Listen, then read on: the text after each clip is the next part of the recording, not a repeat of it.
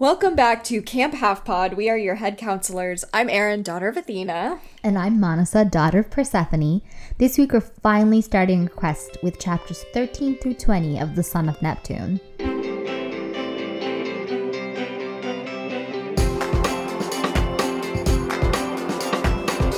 I remember nothing from this book. It's super fun. I was like, they go to Alaska? I don't remember that. This one's fun because I've been to like a lot of they go to Seattle. They do the West Coast, which they haven't done before. And they go to Seattle and I'm like, I've been to Seattle. I live in Seattle. And then I'm like, I've been to Alaska. I'm like, wow, places I've seen before. It's much more like, I don't know, compared to the Lost Hero, it just feels like they're much more a squad. Yeah, they're a lot. They work better together, I think. I mean, I think it was a bit of a disadvantage because Leo and Piper don't really have a relationship outside of Jason, and Jason doesn't remember either of them. So it's just like, whereas at this one, Frank and Hazel have this like really deep connection where they're the losers at camp. Also, they have crushes on each other. Mm-hmm. And then Percy is just like this like calming spirit that they're really enchanted by. Like Frank for some reason keeps saying like he'd never talked this much to anybody, but something about Percy and his emotional intelligence makes Frank feel very comfortable. And Percy sees these two losers and was like, this is my type, and just like adopts them immediately. It's cute. It's cute. It's much more enjoyable to read when they are characters that like immediately work as a team. Whereas Jason, Piper, and Leo, even when they're working as a team, there's that underlying cut of Leo feels insecure around Jason. Piper's insecure about their relationship, and Jason keeps getting hit in the head, so we don't really know what's going on. Love that for Jason. I really do think the Son of Neptune is kind of like the unsung hero or the underdog of Heroes of Olympus. Because, like, this book, I'm much more interested already, and I remember being, like, pleasantly surprised by it. So I was like, oh, well, Percy's in this, but, like, where's Annabeth? But I actually like this book, so. Yeah. I'm excited to get to House of Hades. Mm-hmm. I know that's everyone's favorite for a lot of reasons, but for me, when I found out that these books existed, it had been a couple of years, and I just like saw The Lost Hero at the library at our school, and so I read this one and then Son of Neptune back to back, more because I was like, please, where is Percy, kind of thing. And then I read Mark of Athena, and then I had to wait a whole year. And I remember I was reading it. I read Mark of Athena in my dorm room. No, House of Hades came when I was in college. Okay. Like freshman year of college, it finally got, and I had pre-ordered it. So it showed up at my college, and I was like, what is this? Like, I had no memory of it. And so I'm excited because I don't remember. I mean, I keep saying this over and over again, but this entire series I don't remember. But I remember the ending of Mark of, I mean, obviously because it's iconic. Yeah, it's like, it's seared in my memory. But I remember that one so much because I read it over and over again because I was like, did I miss something? Can't be the way that this book ends. I can't wait a year. It was like next book, November, or like whatever, like 1 year from now. And I was like, that's ridiculous. He's clearly already written it. Just give it to me. You're like reading the lines like, is there a secret message in here? Is there, what am I missing? God. And going to like Pinterest because I didn't have like any kind of fandom built or anything. Like I didn't know anything about the fandom world, so I was just like going to Pinterest to look up theories. It's like all these moms. It was horrible. I love that for you. Thank you. Anyway, I'm excited. I'm enjoying these chapters because I didn't remember anything about Hazel's backstory. I remembered bits of Frank's backstory a little bit more. Yeah. But I have like no idea. I don't remember if Percy gets his memories back at the end of this. I don't remember anything. So I'm very excited. Yeah. It's fun. I remember it more because I read it more recently. Yeah. I was the first time. But yeah. saying like you didn't have to go through that anguish of having to wait in between. Ugh, nothing is worse than that. That was horrible. Yeah. I'm blessed. But unfortunately, I did see like a spoiler about how Mark of Athena ends before I read Heroes of Olympus. And it was honestly what got me to read Heroes of Olympus. Yeah. Because I never thought that Percy was in them until like, then I was like, wait a second, they're like actually in these books. And so then I read them. So it's a little, I wish I didn't know though. I could have been blindsided by that though. Yeah. Might have hurt more. Yeah, I was very confused. The logistics of it confused me. I was reading it, I was like not understanding what was happening and how it was happening. I also tend to skip over details, especially when I'm like reading feverishly. You're like, wait, why are they falling? Yeah. I was like, what is she attached to? What do you mean? Turns out you just skipped a paragraph before that. Anyway, a quick summary on what we're talking about today. I'm a bit ahead of us, but we're basically just seeing on this quest who our enemies are and getting a bit more backstory on Hazel. Yay. Okay. So I got the Percy chapters 13 through 15. So chapter 13 starts off with Percy dreaming about his man Grover. And also Annabeth, but I just think it's funnier to feel like Percy dreams of Grover. Constantly. All the time. I mean, it's that empathy link. Mm-hmm.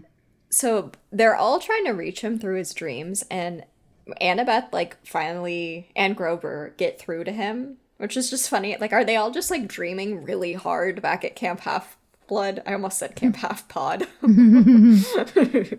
They're all just, like, concentrating really hard in their dreams to get through to Percy. And they're like, okay, stay where you are. We'll come find you. And then the dream shifts, and he hears the voice of a mysterious sleeping woman. Who could that be? Telling him to go north and meet Alcyonius. And she says, she's like in a super spooky voice, she's like, you will be my pawn in the end. You're the key to the gods' defeat. And then he wakes up. And then he runs into Frank, who tells him that they have to go to a meeting at the Senate. That is, if Percy wants to go on the quest with him and Hazel. And Percy feels guilty about this decision because in his dream, Annabeth told him to stay put. And also, he doesn't know who he is, but he feels kind of like a camaraderie with Hazel and Frank and doesn't want to let them down. So, along with Hazel and the other senators, and also Nico, who is wearing a black toga. Do you think he got that special ordered or like colored it with Sharpie? Oh, that's even funnier. I had in my notes, I was just like, I can't stop thinking about Nico going to one of the shops in like New Rome and where they sell the togas and them being like, oh, well, what size are you? And he's like, these are all white. I can't wear that. I'm sorry. Like, I need a custom made black toga right now. I'm also imagining him at each Senate meeting just really bored and slowly starting to color with a Sharpie the edge, and now he just has a fully black toga. I love the idea of him coloring it with a Sharpie, or even like staying up late at night before the meeting. And dyeing it. Yeah. Dyeing would definitely be easier, but a Sharpie is funnier. I mean, you know what really happened is he put the white toga on and he just like, I am so pale. I can't do that. This does not work with my skin tone. No. Nico is something. He's a fashionista in whatever form that may take. I'm obsessed with Nico's presence at Camp Jupiter. Just he shows so up random. He tells no one about his background. They all think he's weird. He just lies to Percy. He requests custom made togas. He's so funny to me. He also doesn't fit. They're like, you're the son of Pluto, but Pluto is like, you're a lot gothier than the son of Pluto. Almost like you're son of Hades. And he's like, haha, funny, and then walks away. He's like, that would be weird. Yeah. Doesn't tell anyone anything. I'm obsessed. I love this. Everyone else is wearing normal white togas, but Nico has his black toga on. He is ready. So they all head... Also, I don't know why he's there. It's the senator meeting, and the three of them are going for the quest, but Nico's just also there. I love Nico's presence here. It's so good. So they head towards the meeting, but not before being stopped by an annoying god Terminus, a statue god of boundaries, which I thought was funny because my mind immediately went to like kind of boundaries in the current culture of being like self-care, boundaries. Emotional boundaries. Yeah, emotional boundaries. I wonder if he would be into that. And he stands at the Pomerian line, which I will not call the Pomeranian line, no matter how much I want to. Just imagine a bunch of Pomeranians in a line. Oh. It's so cute. That's so much more fun than a stupid statue who's like kind of a jerk. Mm-hmm. Well, he guards the city of New Rome, like the place where you get from where the camp is, where they have all their child soldiers, to where the like adults and young children live. And he makes sure nobody brings weapons inside. And Percy is just, once they get through, he's shook by the amount of people in town. There's full adults and children and families. And he imagines himself in Annabeth here. Even though he doesn't really remember Annabeth, he just remembers like her name and a flash of her face. And he's like, one day we could have a kid here. And then he was like, whoa, snap out of it, Percy. Percy is just such a simp. Ugh. I love it. It's adorable. And the senators and our trio, and also Nico, head on to a big white domed building for the Senate meeting. So chapter 14, Reyna leads the meeting and declares that they will not vote about the quest since Mars decreed it. They're only kind of like the quest is happening. They're just voting on like how much funding they're going to get, basically, because the Romans have funding for this. Whereas at Camp Half-Blood, it's just like, here's a t-shirt and some food. I think Chiron gives them like $100 in cash and sends them out. Like Olive Garden gift cards and is like, good luck. Chiron just pulls out a bunch of gift cards. And the campers are angry about not voting on the quest because they think it's unfair that 2 losers and some dude that just showed up get to go on the quest, which again, it's the Percy thing of how he just shows up and gets quests every single time. Never has to work for it. Yeah, and like we're supposed to be like, oh, they're bullying them for getting a quest, but now I'm like, I feel so bad for all the side characters that just want a quest, never get one, and then they probably end up killed or something in some war. In the war. Yeah. And then Frank is suddenly promoted to Centurion and he was on probation, so this is a big deal, and this is for his performance in the war games, which pisses everyone off. The Senate then questions the trio about their direction for the quest. Do they know where they're going, what they're doing? And the answer is yes and no. They know they're going to Alaska, which is the land beyond the gods. Alaska is allegedly cursed with tons of monsters and no godly influence, because it's just like too far north, which is kind of funny because they've been to like Canada before. Yeah, but that's like, I guess, a little less north. I guess. Montreal is a little bit I think it's north. like the culture of Alaska. They're very much like, we live in the bush with our guns. I don't know why I went a little southern there for a second. You did, they're definitely like as far from southern as possible. And yet somehow it's a circle, you know? It is, yeah. We all come back to having a southern accent. I love a good southern accent when it's like... well done. Nice sounding, yeah. So Percy points out that this is an opportunity for them to make things right. Ever since the 5th cohort members went to Alaska in the 80s and they all died, he's like, we can fix this. The son of Gaia is waiting up there with his chained god Thanatos, and it's time for Camp Jupiter to get a win. And then we take a moment for Nico to explain why there's a god of dead when there's also Pluto/Hades. And I was like, we haven't done a little Greek myth background. So, Manasa, who is Thanatos? Thanatos is the Greek personification of death. You can kind of think of him as the Grim Reaper in culture. Nice. In The Sims, yes. In The Sims, yeah. He's the son of Nyx, which is night, and Erebus, which is darkness, which I was like, Nico wishes. Can you imagine? He's like, oh, I'm Hades' son. He's like, I'm the son of the night and darkness. Anyway, his brother is Hypnos, who's sleep, if you remember from last book. He's the one who carries people down to the underworld when they die. He has been chained before by King Sisyphus, and we talked about him, I think, in a book or two ago. I don't remember why. I think it was in the bonus. It was in one of the bonus stories, right? Where, like, there's that short story with, like, Talia and Nico and where they Percy. go to the underworld. Yeah. Yes. So basically, he's the king who simply refused to die. He kept dodging death. And when he goes finally to the underworld to be dead, he ends up tricking Thanatos and chaining him up. So this has happened before, which is like classic in the Percy Jackson universe. Yeah. So for that period of time, no mortals died, but then Ares gets super pissed and comes down and frees Thanatos because no one is dying in his wars, and then what's the point? Yeah. Yeah. That's what we're concerned about. Yeah, so Nico describes it in this way, is that Thanatos is the person who keeps people from crossing back from death to life, and describes him as border patrol. And I was like, does he racially profile people too? Thanatos, border patrol, you want me to sympathize with him?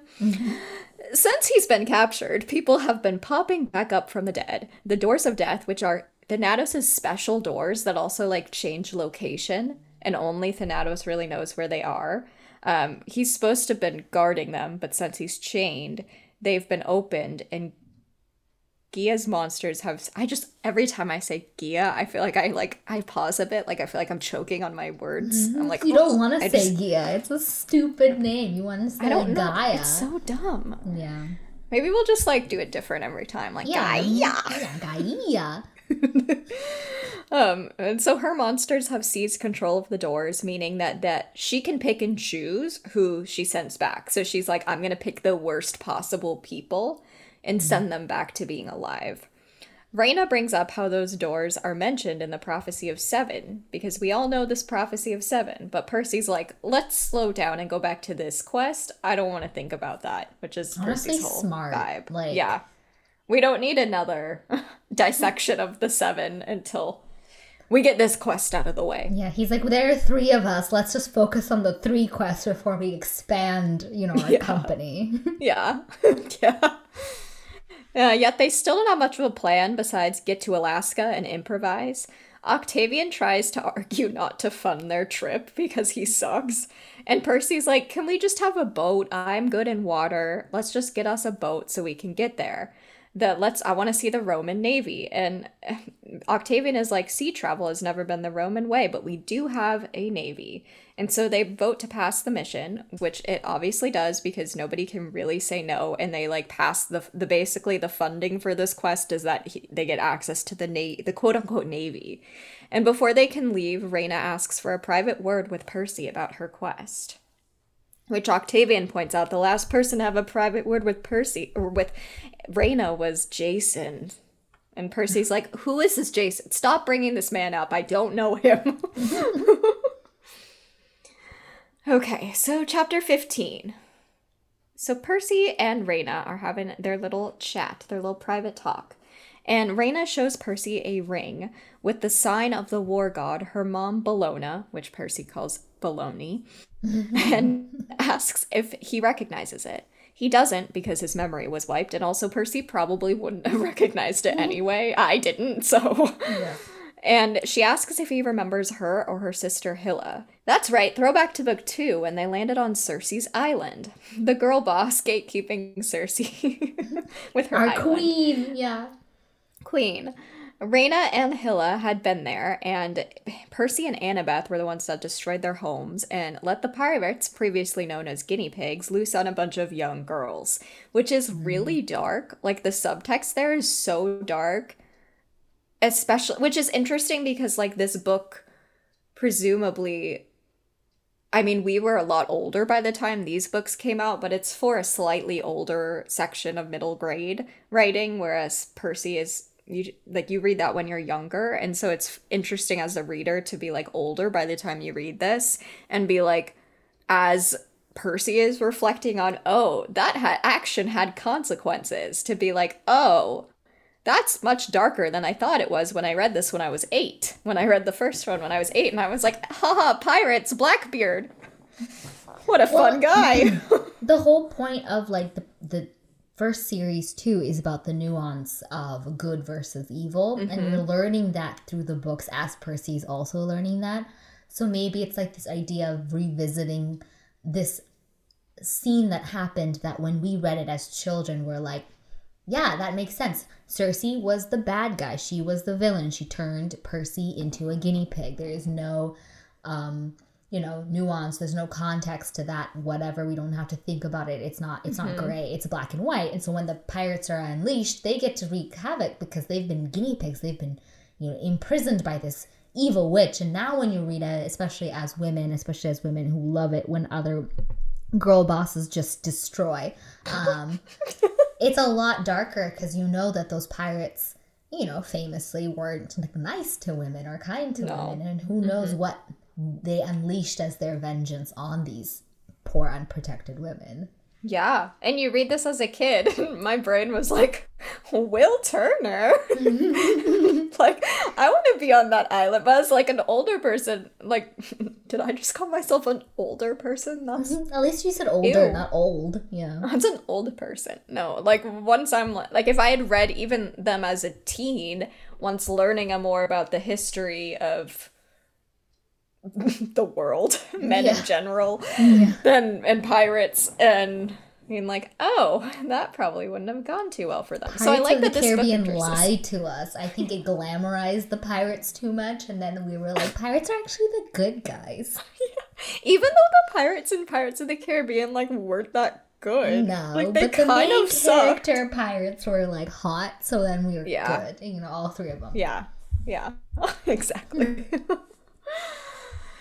So, Rhaena tells Percy that people at camp suspect that he is a spy because some believe the old legends that Greek gods still exist.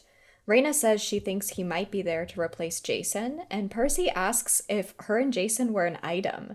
And apparently they were on their way there before Jason got zapped away by Hera.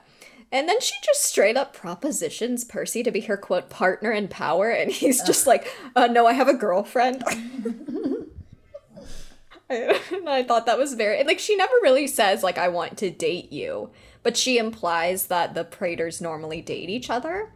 And Percy's just like, no, I have a girlfriend. Which is, oh, Percy. She then gets back to business mode and instructs him to go to Seattle on his journey north, and because her sister's there, Hilla, and speak to her sister for help. She gives him the ring so that he can prove to her sister that he's not gonna, release a bunch of pirates on her. And Rhaena asks him to check in on her and then ask for help. And before leaving, Percy, turns back and apologizes for what happened on Cersei's Island, because clearly this is something that he had thought about before and is now... it's going to stick with him, the impact of what happened on that island. And then chapter 16, which is so short, is basically just them getting a boat.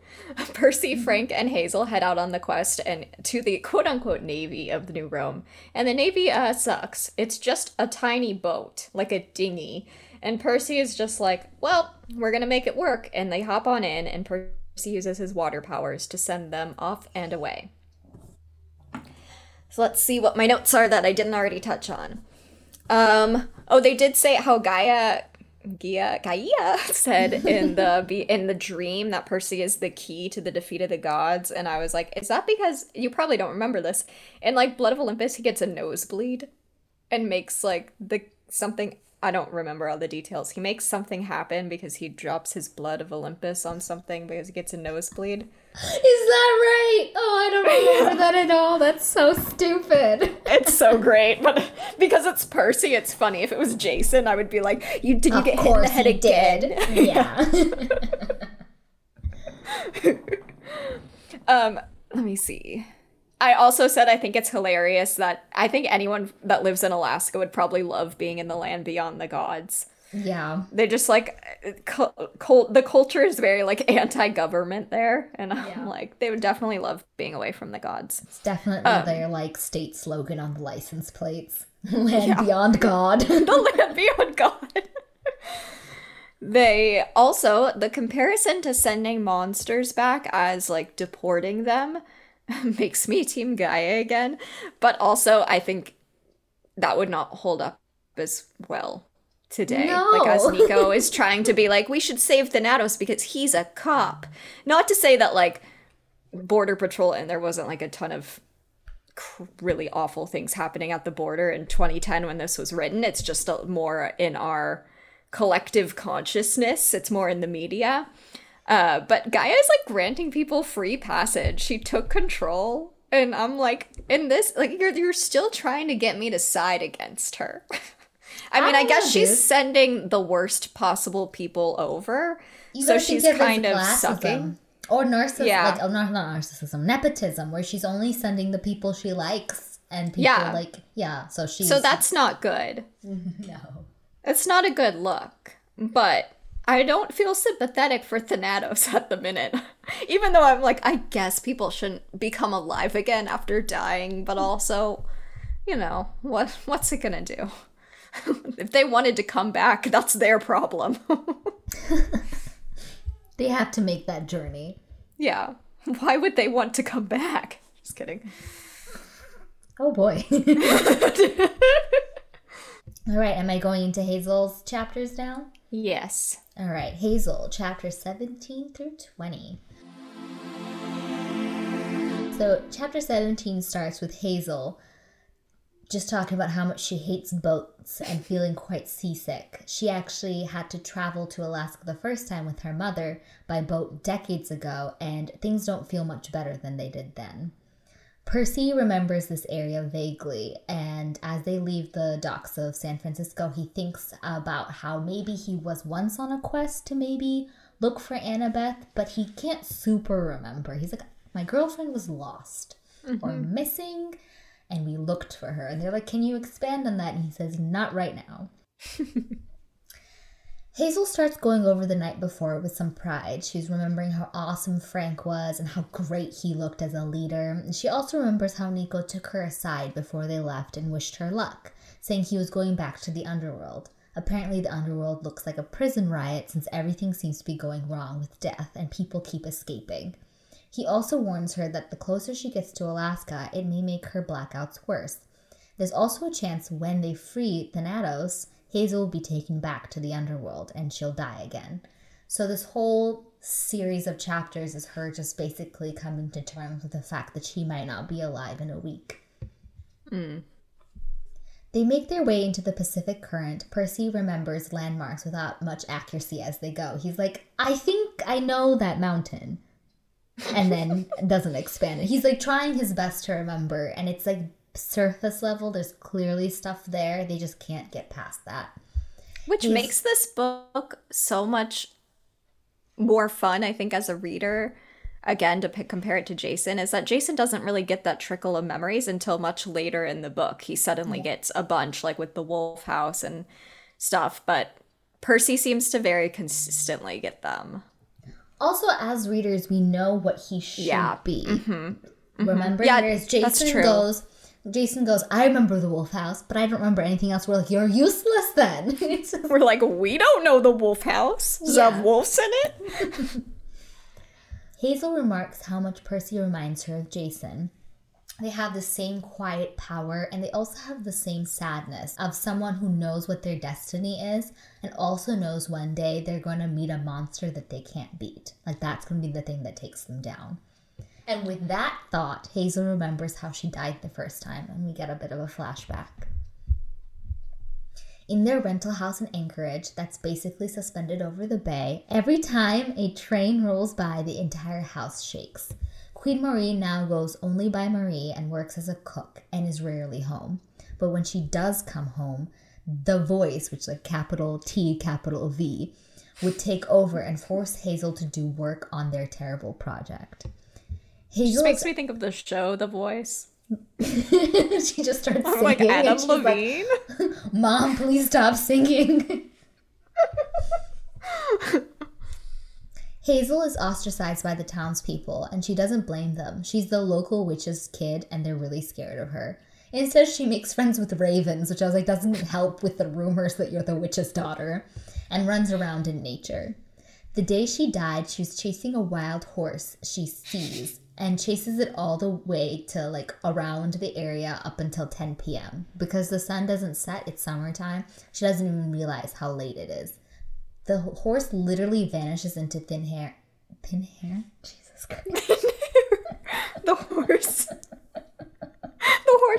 hair gets really thin and it just like needs to go to the salon. Okay. The horse literally vanishes into thin air like a black puff of smoke, like the same way her dad does when he visits and disappears, when she finally catches up to it and she runs home. When she makes it home, she comes to a wreckage and a note from her mother saying that she's waiting for her on the island. Basically, we found out that the voice has trapped her mother and has been making Hazel do these tasks, and if Hazel completes them all, her mother will be freed. Hazel rows to a secret island off the coast where a raven warns her that tonight is the last night. It's all very spooky. Mm-hmm. The island is wild and full of spirits and is also oddly warm. There's a cavern called the Heart of the Earth where the earth is literally beating like a heart. The voice, as you have guessed, is our girl, Gia, and she wants to consume Hazel. Woohoo! Woohoo! They have been using Hazel to bring up all the valuables in the dirt until Hazel is passing out every night. Finally, she brings up what Gia has been wanting the whole time, which is a weird spire, and every night she has to rise it a little bit by little bit from the ground. This night, her mother breaks free of the voice a little bit and in her own voice apologizes to Hazel and all that she's put her through. She urges Hazel to run. The rock spire is going to hatch, and inside contains Gia's child. I was like, oh, gross. Isn't like the curse though that anything Hazel makes come out of the ground is cursed? Maybe Gaia was shooting herself in the foot here. Like maybe if she touched the rock spire, she was like she cursed herself years down the line. We don't know. Maybe. I mean, no. That would have been too clever, I think, at that point. Yeah. Her mother explains that she had wanted money and she was so tired of being poor, and Pluto had courted her, and when she had Hazel, he was so proud and excited. He promised to give Marie whatever she wanted, but her ask was too much. And when immortals ask something that is too intense or too much, it ends up becoming a curse, which Pluto literally warns her of, but Marie doesn't listen. And that's how Gia found them. Marie was so angry at Pluto that she was able to feed off of that easily. So now if Marie sacrifices herself, the thing will hatch. The eldest of the giants, the Alcinius guy. Al. Yeah. Al, our buddy. Our buddy Al. It's basically, but the thing is, Marie has to make this choice. It has to be a choice of free will, but it's not really free will because Gia is saying, if you don't do this, I will kill Hazel. Mm-hmm. Also, since Marin is so Team Gia, apparently Gia started World War II so the gods would take sides and she could do her weird work in peace. Yikes. See, that's where she went wrong. I'm like, honey, you had some good ideals there. Save the earth. Yeah. That's how they always start. That's how they get you, is the good foundation and then bad execution. Yeah. Basically, Hazel refuses for this to happen and instead reaches into her soul and uses all of her powers to send the spire back down into the earth and prevent it from hatching. And Gia's like, you can, that sucks that you're doing this. This is really shitty of you, but you can't prevent this. This is only going to delay it a couple decades. I'm just going to do this in The Lost Hero and just use Hera as my power. But, okay, fine, do it. The fissure explodes and the roof crumbles as Hazel and her mom collapse into the bay, and Hazel presumably dies. Chapter 18. Hazel has blacked out because she's telling us about her backstory, so she has to black out because no one can stay awake. She's now awakened by Frank. They have made it about 150 miles from the Golden Gate. Hazel explains to the boy that she blacks out because of her past, and immediately Percy is suspicious of that. He's like, where did Nico find you again? Hazel is about to explain, but needs water first, so Percy goes down to the boat to get it. Alone with Frank, Hazel explains a bit of her backstory, that she's from the past, and Frank is not surprised. He actually guesses it himself. And in fact, Frank has a secret to share with her too. But before he can, they notice the air has gone still, and suddenly a force like a grassy hurricane drags Hazel into the fields. So chapter 19, Hazel has been essentially kidnapped by a field of grass. She's trapped in a funnel cloud of plants and she's moving fast. She uses her powers to lock onto a cool spot on the earth and she free falls about 20 feet onto a sea of grass. And then on the sea of grass, she's pulled up a gemstone rock, which she now stands on. Her kidnappers are a dozen chubby Cupid babies, but with fanged teeth, greenish hue, and kernels of grain in their skin. They're angry about the gemstone that Hazel has made appear and latched onto because they cannot grow anything on it. Specifically wheat, which one of them is obsessed with, and he himself is the spirit of wheat. They are Karpoi, spirit of the grain, and children of the Earth Mother. You can tell whose side they're on. Each of them is a different grain, and they hate the gods because they essentially tamed them and then commercialized them and let humans grow and pick them. That's a fair complaint. I know, they're like, capitalism. Yeah. This is slave labor. Yeah. They're like giving a lot of information freely. They're not very smart creatures. They tell Hazel that Gia's army is also just over the ridge, waiting for them to bring Hazel and so they can go march on the Romans. She tries to trick them into giving her more information, like where in Alaska they are keeping Thanatos. God damn it. Where in Alaska they are keeping Thanatos, but they catch on and don't tell her. So as the daughter of Pluto, she decides to fight them. She's about to swing her sword, but suddenly a golden arrow makes contact and dissolves our buddy Wheat to dust. Chapter 20. Frank and Percy burst in and start massacring every source of fiber they can find. The Kapori are defeated, and when they The Kapori? Is that not what I said? No. Karpoi. You said before. Karpoi. Wow. They change each time. That's kind of cuter sounding. I know, Kapori sounds like some kind of fish, right? Yeah, it does. Yeah. Anyway, the Karpoi is defeated, and when they try to reform, Percy threatens to light them on fire. Where did he get fire? He just pulls out a lighter, and he's like, you don't fuck with me right now. Yeah. They're happy to find each other, but notice that in the ravine below them, it's filled with monsters, and they're all marching south. Even centaurs, who Percy always thought were the good ones, are on the god side, are marching. Except apparently in Roman myths, they are drunk and always accidentally kill heroes, so they're actually villains. Even Cyclops are marching, which Percy knows is wrong. Percy's having a full panic attack and looks sickly. They try to take Percy back to the boat, but when they look over the rock, they see the giant. He's at least 30 feet tall with scaly legs and green-blue armor.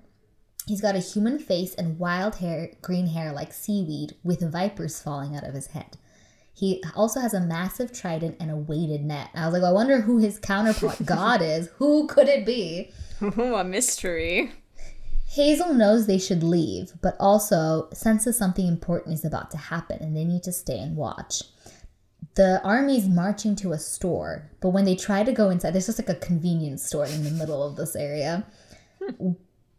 But when they try to go inside, they're all blinded by rainbows, and rainbows are even shot at the monsters. There's a bit of chaos until the giant, whose name is Polybotus. I would say Polybides. Polybides? Right? I don't know. I feel B-O. Wait, let me look this up because I actually don't know. That's how I always said it. But now I'm like, it is Polybotes. Polybotes. Polybotes. Polybotes.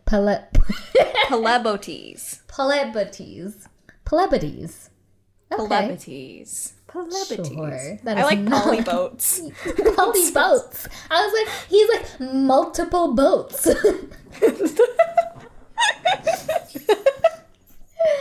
Anyway, Polybides goes to the storefront and demands that the goddess surrender. The goddess doesn't respond, but Polybides suggests they move on instead of wasting time and energy on the minor goddess. There's a whole scene where the storefront throws out a ding-dong, but Polybides thinks it's a grenade, so there's a huge panic, and then he realizes it's a cupcake and gets really offended. But he's also a bit scared of her, so he doesn't challenge her. He's like, oh, she's not worth our time. A lady of Cyclops and the right hand to the giant, yells about going to the camp and killing those who had wronged her, specifically Jason, Piper, and Leo. I love that they name drop. Yeah, so that's that lady Cyclops with the children, right? Yeah. Ma Gasket. Ma Gasket. She's back and ready for revenge. She's like, specifically Jason, Piper, and Leo. Yes. She literally, and Hazel is thrilled to hear Jason is probably still alive, but has no idea who these other two people are. Polybides starts marching, but stops, because he thinks he smells a sea god. He was created to destroy Neptune, so he's like, I know the smell of a sea god when I smell it. But the others around him tell him to stop dilly-dallying and keep marching. Which is a good thing, because Percy's pale and shaking still from the rush of memories that seem to be attacking him. And just like the conflicting theories of his mind. The monsters march and they disappear into the distance. Since Percy looks like a sickly Victorian boy, Hazel and Frank decide they need to try and get to that convenience store, even though it shoots rainbows and has giant snake things guarding it. But they're hoping that maybe the goddess is friendly. So my note is Percy being properly described as a soldier with PTSD makes a lot more sense, especially because you know that if it was from his point of view, he'd be like, I don't know why this is happening. And he'd make some joke and he'd talk about like something else and they would laugh about it. And he's like, so weird. I just started feeling really dizzy. I was dehydrated. Whereas like Hazel is like looking at Percy as like someone who has seen a lot of grief and is always the one who has to like finish the quest and has been through a lot and has seen, like, has lived a life where he knows his death is coming and inevitable. Which is like a lot for like a 12-year-old kid to have taken on his entire life. Yeah.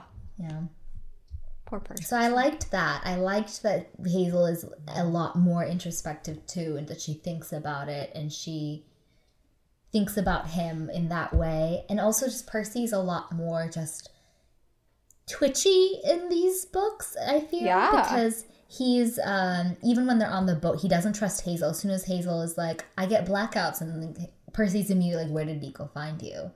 And when he's going on the boat, he notices and senses the hurricane field Cupid babies before it happens. Yeah. I like reading about him from someone else's perspective, because I think even in the same, I mean, we don't get first person, but even in the Percy chapters, he's not like, he's just like, memories keep coming back to me. I don't know, kind of weird. But from Hazel's perspective, it's like, this guy seems very unwell. Yeah. And it's cool to get that outside look of Percy. Also, Hazel's backstory is so sad, because her mom essentially says, as they're dying, like, you know, I'm so proud of you. You were the greatest gift. I can't believe I wanted anything else. And she spent her entire life thinking that she just has her curse because she was just born that way. She doesn't realize that her mom is the reason it happened. Yeah. So in that, all of that all coming crashing down on her in the moment, and then making this decision to sacrifice herself, but also sacrifice her mother, because at that point she doesn't get to choose that her mom lives. She has to make a decision that if she dies, her mom dies too. Yeah. It's a lot to have happen to a 13-year-old girl. So it's just like, it's really sad. Yeah. I forgot I do really like, I remember reading Hazel and being like, why are you here? The first time, more because she suddenly just like gets so powerful and just like constantly increases her power. And suddenly is like, you know, wielding magic and is a witch and all this stuff. And at the time, and I was like, okay. Also, she's dating like a 17-year-old. It's like weird to me. Okay, but now, you aged him up a little. 16. It's still by weird. The time I finish this. You're gonna be like, she's dating a 30-year-old. I know. It's still a weird age gap that I think Rick, just as an adult, was like, oh, a 3-year age gap isn't weird, because it's not weird if you're in your 40s. Yeah. But when you're in middle and high school, depending on the like dynamic of the relationship, it can lead to weird power dynamics. I think he also wanted Hazel to be a younger sibling to Nico, and in order to do that, Nico is already so much younger. He's only like 14 or 15, so she has to be 13. And then Frank has to be 16 because there has to be some kind of competition with Leo. Like, all of the stuff has to line up, so it ends up being a bit problematic. Yeah. They definitely could have made Frank younger, though. Like, I don't think he needs to be, like, the same age or close to the same age as Percy. He could have been, like, 14 or 15, and it would have been fine. But I do think that would have changed the dynamic a little bit on this quest. It would have very much been Percy being like, these are children. Yeah. Percy and his 2 children. Yeah. I mean, he does treat them like that, even though Frank is the same age as him. Yeah, I think Percy just adopts people. Yeah. Aww. All right. Ready for lightning bolt round questions? Yes. All right. My question is, what do you think your godly parents' storefront would be? Oh, Athena would definitely be like a library. But like a bookstore? Like a bookstore. To capitalism. Yeah. It has to, you have to be selling. Yeah. A bookstore. Profit. Bookstore. Maybe like a book, but, and especially like where she would hang out is like the books on wars. The section like no one goes office. to. Yeah. Yeah. Mine's is, I mean, the easy one is like a plant store. Yeah. But I feel like it's like one of those grunge plant stores. Ooh. Like, it's a coffee shop, and the the barista who runs it definitely like wears like too much eyeliner. But there's a lot of random pink flowers everywhere. It just like, it's a very confusing aesthetic. It's like the kind of vibe where you could like definitely ask the person behind the counter if they're also selling weed. Yeah. And you'd probably get some. Yeah. I like that. That's cool. The one I came up with is, what would your custom-made toga look like? Do you remember our 11-11-11 party? Oh my god. Wasn't that a toga party? It was a toga party. What did I Do you wear? have photos by any chance?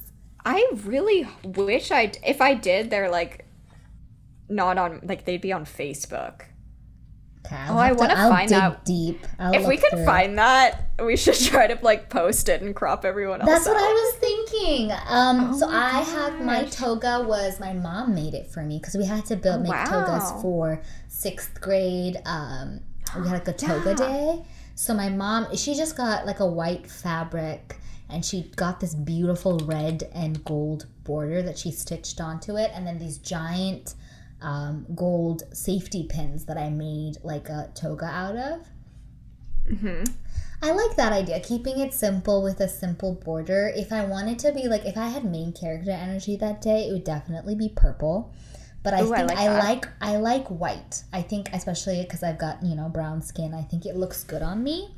So I would say, white, keeping it simple. A nice solid white. Yeah, I like that. I'm thinking of in my school's version of toga day. If we had to do like ancient civilizations, and I was in the Rome class, and I remember my toga I got was like a red velvety with like gold outline. I want to bring that back. I mean, not that it would fit me now. Then again, I haven't really grown much since I was 11, so vertically at least. Yeah. But it was so cute and fun, and I would totally wear that. Idea. I don't remember what I wore to the toga party on 11-11-11. But I don't know that. I think I might have just worn like a sheet, and then because I don't think I like didn't go too hard. I wish I had. Yeah, no, I remember it was very cute. Like, we all made a wish at 11-11. Oh my gosh. And it snowed because my mom picked us up, and she had a hard time getting up the hill. That is so pure. It was very pure. Throw 11, if there, not that there's ever going to be 11-11-11 in our lifetime again. No. But throw parties for fun days. We should have another toga party. We should. It's very Greek life of us. It is. Yeah, more like a fun way. Where we have trivia about ancient deities. All right. Cool. So yours would be white and mine would be red. Yeah. Pretty standard. Yep. Okay. Another question we got on Instagram from Safe was, who is the most underrated character in Heroes of Olympus? Okay, I have this whole thing that just actually started. Someone sent me an email a while ago, like months and months ago, and they basically asked, like, what's the ship that you would put together that most people wouldn't think of? And I thought about it and I've doubled down on it. I think Leo should have dated Reyna. I think Reyna is just like Reyna? Really? Yeah. Oh, this is fascinating. I think that it would have been like he could have been such a good what is it called? Praetor? No. He would not have been a good praetor. No. He wouldn't be a praetor, but that's the thing. He's the a wife guy? What is the what? You know, like the stereotype of the wife guy, the dude who just the wife guy. Go, girl. What is that called? I've only heard it as a wife guy. No. Male wife. Oh, yes, a male wife. Yeah. Okay. He'd be a good, because then, like, it would have solved a lot, because I have a feeling Reina's, like, has a lot of responsibility, and she's just, like, really put together, and she's, like, really just type A. It's kind of like Amy and Jake, where just, like, Jake is an absolute mess from Brooklyn Nine-Nine. Yeah. Just an absolute mess, and so Leo, but, like, a lot of Leo's insecurities is, like, can't get a woman, so like immediately that's squashed. He's like pretty emotionally mature besides that one part that I'm sure gets worse as time goes on, I've heard. But anyway, like pretend that part's healed. I think that they would have been really fun together. This is so fascinating. I think it would have worked. I think it's like an underdog, and this is like, but anyway, I think an underrated character is Zaina. I think she carries a lot. She's like literally the only reason they're alive 90% of the time. Plus she has this deal with Octavian. Plus she has to deal with the guy that she's like kind of had a thing with. Fully forget her, and then when he does remember her, is like, sorry, I've already moved on. This is fascinating. I disagree with Reyna and Leo, but I think it's mostly based off because Reyna gets a ton more characterization in Trials of Apollo. And so that's what that's based off of for me. But I can see where you're going. Like, I can see where you're going with the Jake-Amy dynamic. Yeah. And I respect it. And I also agree that Reyna is really what was the word in the question? Underrated. Okay. I agree that Reyna's really underrated. I think, yeah, I would say Reyna, or also like Hazel, even though she's one of the 7. I don't know a lot of people who like Hazel as their favorite. Not that I personally know a ton of people who've like read these books as much as we have. That's true. But just on the internet, I don't see as much love for Hazel. And I think she's pretty powerful. And also nice. Yeah, and like a woman of color who's not written too awfully. Yeah. Whew. And next week we will be doing Son of Neptune chapters 21 through 28, which I believe is when they get to Portland, which is cool because I've also been to Portland. Wow. Both of us have. Wow, neat. Yeah. If you're interested in supporting us, you can find us on Patreon. The link is in the episode description. And you can follow us on social media at Camp Half Pod. Email us at camphalfpod@gmail.com. And don't forget to rate and review wherever you're listening to podcasts. I always love when I see like the written reviews pop up. Y'all are just like so nice and cute. I love it. Love it. Love it. Bye.